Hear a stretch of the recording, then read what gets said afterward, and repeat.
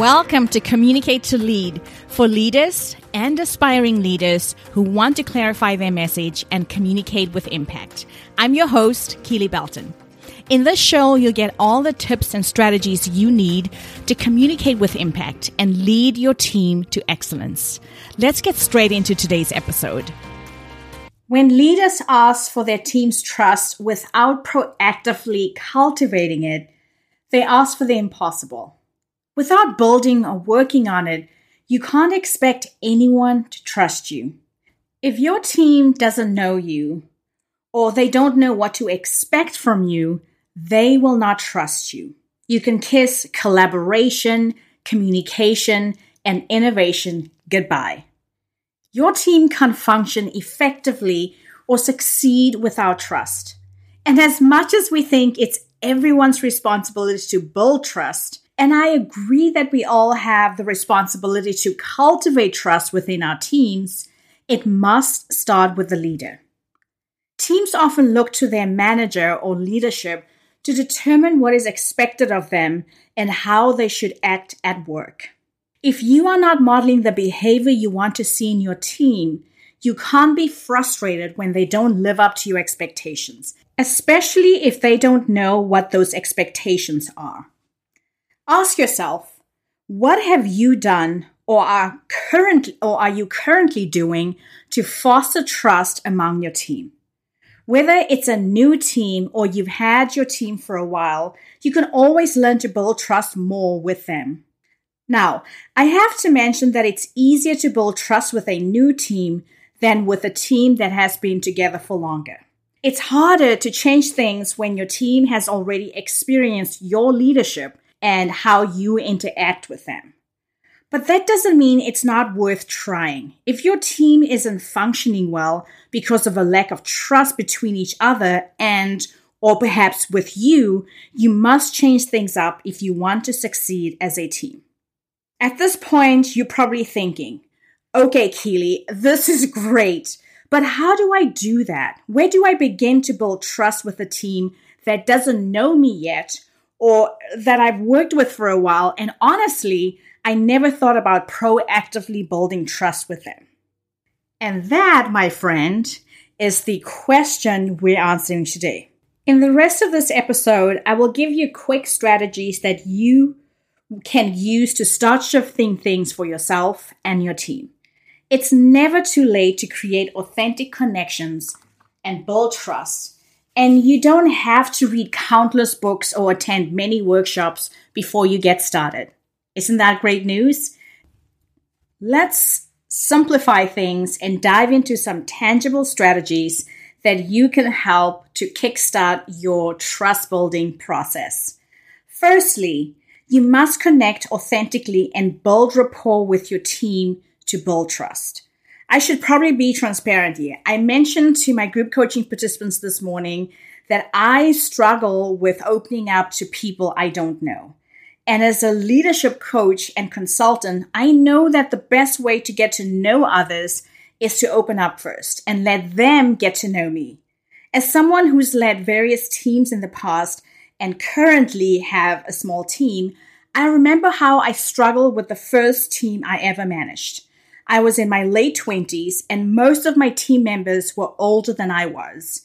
And because they had gotten to know me years earlier as an assistant, the rapport I had built with them was a relationship of a little bit of deference, I have to say. So when I joined the team again years later as a manager, roles shifted and I wasn't entirely equipped to handle difficult conversations or to establish a relationship where I clearly shared my expectation for the team and how we'd work together to achieve our goals. And boy, did we have some seriously hefty goals. My team was so revenue driven. Our director expected us to nurture current clients and aggressively pursue new ones. I was so focused on leading by doing the work alongside my team that I'd lost sight of the management part of my role. We had some teething problems. Heads clashed when I expected team members to think innovatively about their work. And looking back at things, could I have handled things better? Absolutely. Today, I know so much more than I did 15 to 16 years ago. So how do you build rapport? Make a genuine connection. Please get to know the people on your team and let them get to know you, because the more you get to know each other, the more likely you are to trust each other. Talk about your life. Tell them what you enjoy doing, your favorite sports team, or maybe even about your dream vacation. And ask your team about their lives, their likes, their dreams, their hopes. Who knows? You might find that you have more in common than you thought. And the more commonalities you find, the deeper your connection will be. Another great way to get to know your team is to host regular lunches. Whether you provide lunch or everyone brings their own lunch on casual Fridays and shares a meal, this, of course, is easier to do when your team is based at the same site. But that doesn't mean you can't get creative to find ways to connect with your virtual team. One option would be to host happy hour Fridays. On an agreed upon time on Fridays, everyone jumps on Zoom, WebEx, or your preferred video conferencing tool and enjoys their favorite beverage. The caveat is that everyone must have their videos on, because seriously, you can't forge a genuine connection with someone if you can't see their face. So for the happy hour session, videos on. Let's get to know each other. And here's another idea. One of my clients did something that I absolutely love. She booked a lunch planning session with her remote team. So they expected to show up and work, but instead of a planning meeting, she had pizzas delivered to each of her team members' homes, and they spent the hour eating together and talking about their upcoming holiday plans. Isn't that a fantastic way to show your team that you appreciate them and want to spend time with them? Yeah, I love a boss like that. There are so many great ways to connect with your team. Be creative and let them guide you in what they see as fun and exciting. You don't have to come up with all the ideas for team building and connection yourself. Get your team to lead the way too. Connecting in this way at least once a month will keep your team together, focused, and feel like a community. Okay, the second strategy is to be transparent and honest, even when things go wrong. Always strive to give your team as much information as possible, because if they don't have all the data they need, guess what? Someone will fill the void with incorrect information. They will make up stories to fill the void. Tell them how the business is doing and what goals are being achieved. And when things aren't going well, tell them that too. Now, before you push back on the need for transparency, yes, there are times when you can't share everything because of perhaps confidentiality like compensation, or maybe someone's in the HR process of being let go due to performance issues. But you can certainly provide clear guidelines on performance metrics and company goals, and even share notes from board meetings. Part of transparency is the ability to tell the truth, even when it's bad news for your team. Tell them personally. Tell them as soon as possible, especially if they are being let go, instead of having them realize that, oh my gosh, I don't have access to my computer, or my key card is no longer working. Tell the truth when you, as the leader, have made a mistake.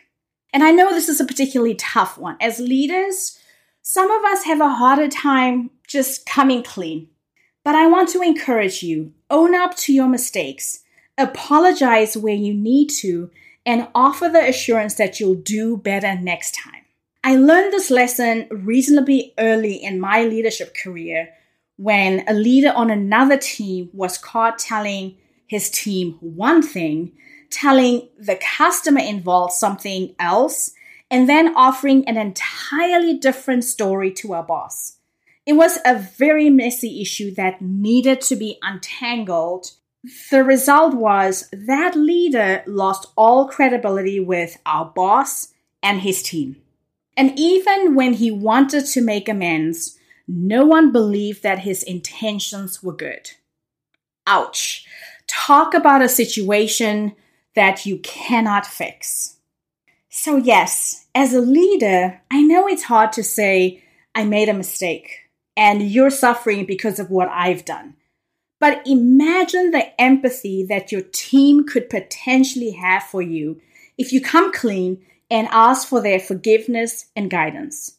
You don't have to know everything as the leader. Use your team's expertise and knowledge to get the job done and to strengthen the team. So that was strategy 2. Here's the third strategy. Show competence. If you want to be trusted as a leader, your team must know that you're good at what you do. Very few things will erode a team's trust, like a leader or a manager who doesn't know what they're doing. Who wants to work for somebody who has no clue what they're doing, doesn't ask for help, and doesn't try to improve the situation? By the way, for people to see and know that you're good at your job, you have to be, you guessed it, you have to be present. You can't be continuously absent or hide in your office where no one can see you. If you have a remote team, stay in touch via your preferred messaging software. Slack and emails seem to work very well for my clients, and honestly, they work really well for my team as well. That will help you to reach out to your team and collaborate with them. Besides leading a team, share your expertise and continuously hone your own skills. And this doesn't mean you have to become an expert in everything in your business or company, but rather be clear on your own niche and use your expertise to help your team achieve your shared business goals. Part of being competent is also knowing what you don't know and seeking assistance from those who do. You have a team of experts. If you're unsure of something, ask the experts on your team or seek guidance outside of your team if you don't have that expertise in-house. Ask questions often and convey an eagerness to learn. We don't have to know it all, but we have to be willing to learn from others. Strategy 4. Another great way to build trust is to ask your team for feedback and act on it. Do this often. Don't wait for the end of the year to ask for feedback in your performance review, or maybe when someone is sitting in front of you for an exit interview. And before we continue, I know firsthand that asking for feedback isn't easy because we often link feedback to being criticized. So we tend to shy away from it, and when someone does offer us feedback, we become completely defensive and feel personally attacked. I know it, and you know it. If you want to dive deeper into why we become defensive when we are given feedback, you have to read the book by Douglas Stone and Sheila Heen. It's called Thanks for the Feedback: The Science and Art of Receiving Feedback Well, even when it's off base, unfair, poorly delivered, and frankly, you're not in the mood. Because we're not always in the mood to receive feedback, but Stone and Heen's research helped me see feedback in a completely different light, all in a good way. I'll link to the book in the show notes. Go check it out. You can find it on Amazon. And I believe if you enjoy listening to audiobooks, it's also available on Audible. It's time to see feedback as a growth tool for you and your team. Don't assume your team doesn't have feedback for you simply because they haven't offered any. A question that reframed how I ask for feedback is from the book Change the Culture, Change the Game by Roger Connors and Tom Smith. They say, instead of asking, do you have any feedback for me? Reframe it to, what feedback do you have for me? This question immediately implies that someone does have feedback for you and that you genuinely want to hear it. You could take it further and tell your team which areas you need their help in. I often tell my public speaking clients when they're working on their presentation skills to solicit feedback from others by being specific.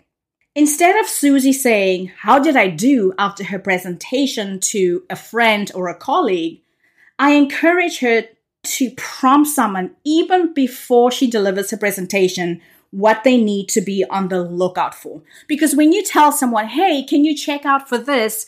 they will go in there looking for that specifically. So Susie could say, "Hey, Jane, I'm working on making intentional eye contact and eliminating my non-words. Can you tell me how I did after the presentation?" Now your feedback provider knows what they need to look out for while they are listening to you. Sometimes it's the simple things that make the most significant impact. Here's another example from one of my clients. She was frustrated that her team meetings often ran long, and she couldn't get her team to stay on task and focus on the agreed agenda. After a coaching session with me, she asked her team for help. She told them that she needed help with ensuring that meetings were productive and didn't run longer than the allotted time. She received a lot of feedback afterward. Some were unhelpful, but the feedback that made a difference for her team was what a few of them mentioned. And they said she neglected to rein in discussion points and allowed some team members to hijack the meeting with issues that were not even part or on the agenda. By acting on the helpful feedback, she now feels far more confident running meetings, cutting off discussions that aren't part of the agenda, and inviting her team to take those offline instead. Asking for feedback and acting on what you can is a powerful way to build continued trust with your team.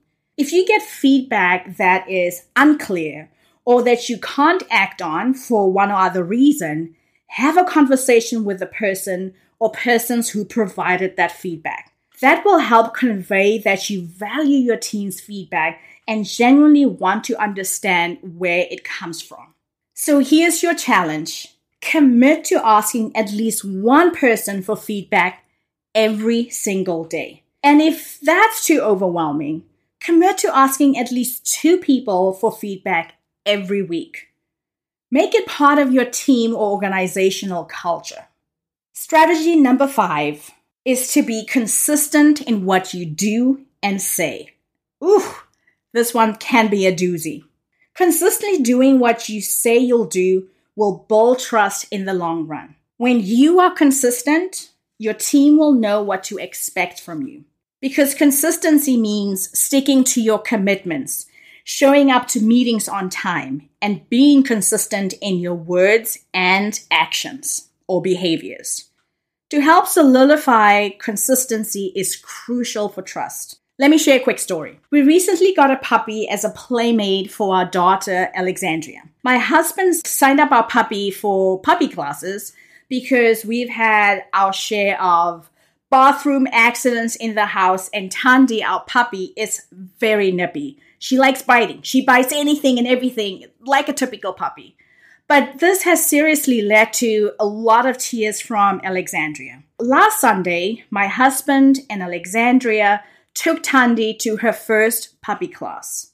If you have been to a puppy training class, one of the things the instructor will tell you to help train your puppy successfully is to create a routine and to stick to the same commands to help your puppy understand what is expected of them. So that means routine, and everyone in the family have to use the same commands so that Tandy knows what she needs to do and how she needs to do it. Now, I'm not comparing your team to puppies. I really am not. But human beings are creatures of habit. We feel safe and cared for when we know what to expect from those around us, especially those leading us. As the leader, you must create that consistency and safety for your team. The more consistent you are, the safer they will feel and the more trust you will have. So are you going to try that out? So take a look back at how are you interacting with your team? What have you done lately? Do you show up when you need to? Do you stick to deadlines? Do you show up to meetings? And if a meeting is 40 minutes, do you stick to the 40 minutes or do you end up taking 5, 10, 20 minutes longer and you have team members who keep looking at their watch thinking, oh my gosh, I have something else that I need to do? Consistency is key. Here's the last strategy that I'm going to leave you with. This strategy is to offer frequent recognition in real time. Again, similar to feedback, don't wait until the end of the year to offer someone recognition. If someone is doing something great, tell them right away, tell them often, because that will not only boost morale, but they will trust you more. Show your team that you appreciate them beyond the paycheck they receive. It's essential to show your team that you value them and that you see their incredible work. Showing your appreciation daily will create a sense of community and help your team feel secure.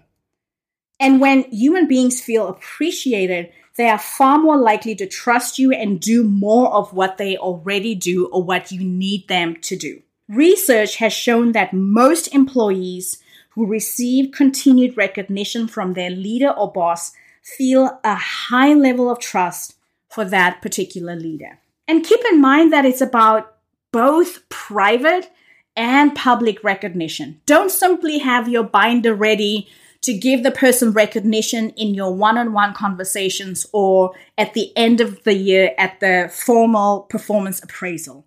Rather, when you are in a meeting and you saw somebody be helpful or you saw someone walk the extra mile, mention that in front of others. Because one, the person you sharing the recognition to, they feel great.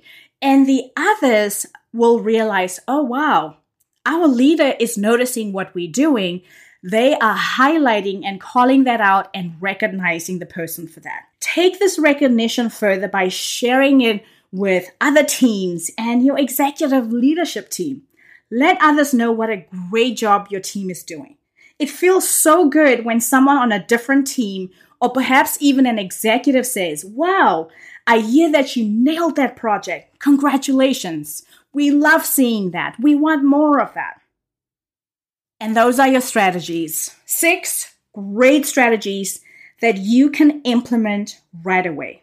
If 6 feels overwhelming, pick 3. Pick 3 of these strategies and get started. And heck, if that's even too much, pick 1 and do it today. I'm going to encourage you, don't wait till the new year to try something, because that's what we often tend to do. We think, okay, this is something new. I want to wait for a new beginning, a clean slate, and then I will try it. Rather, use the gift of today and try one of the strategies, whether it's coming up with lunches once a month, whether it is giving recognition to your team, whether it is soliciting feedback, acting on the feedback, and reminding your team that you are there to learn from them as much as you are there to lead them. Because the more you build trust, the more you connect with the team, the easier it will be to reach out to your team and become their biggest supporter. Your team depends on you, and you've got this. Okay, my friend, that's it for today's episode. If you enjoyed what you heard, please share it with me. Go to Instagram or leave a review. Share this episode with other leaders, other potential leaders who will benefit from understanding how trust is built within teams. And that's a wrap. I will see you in 2 weeks.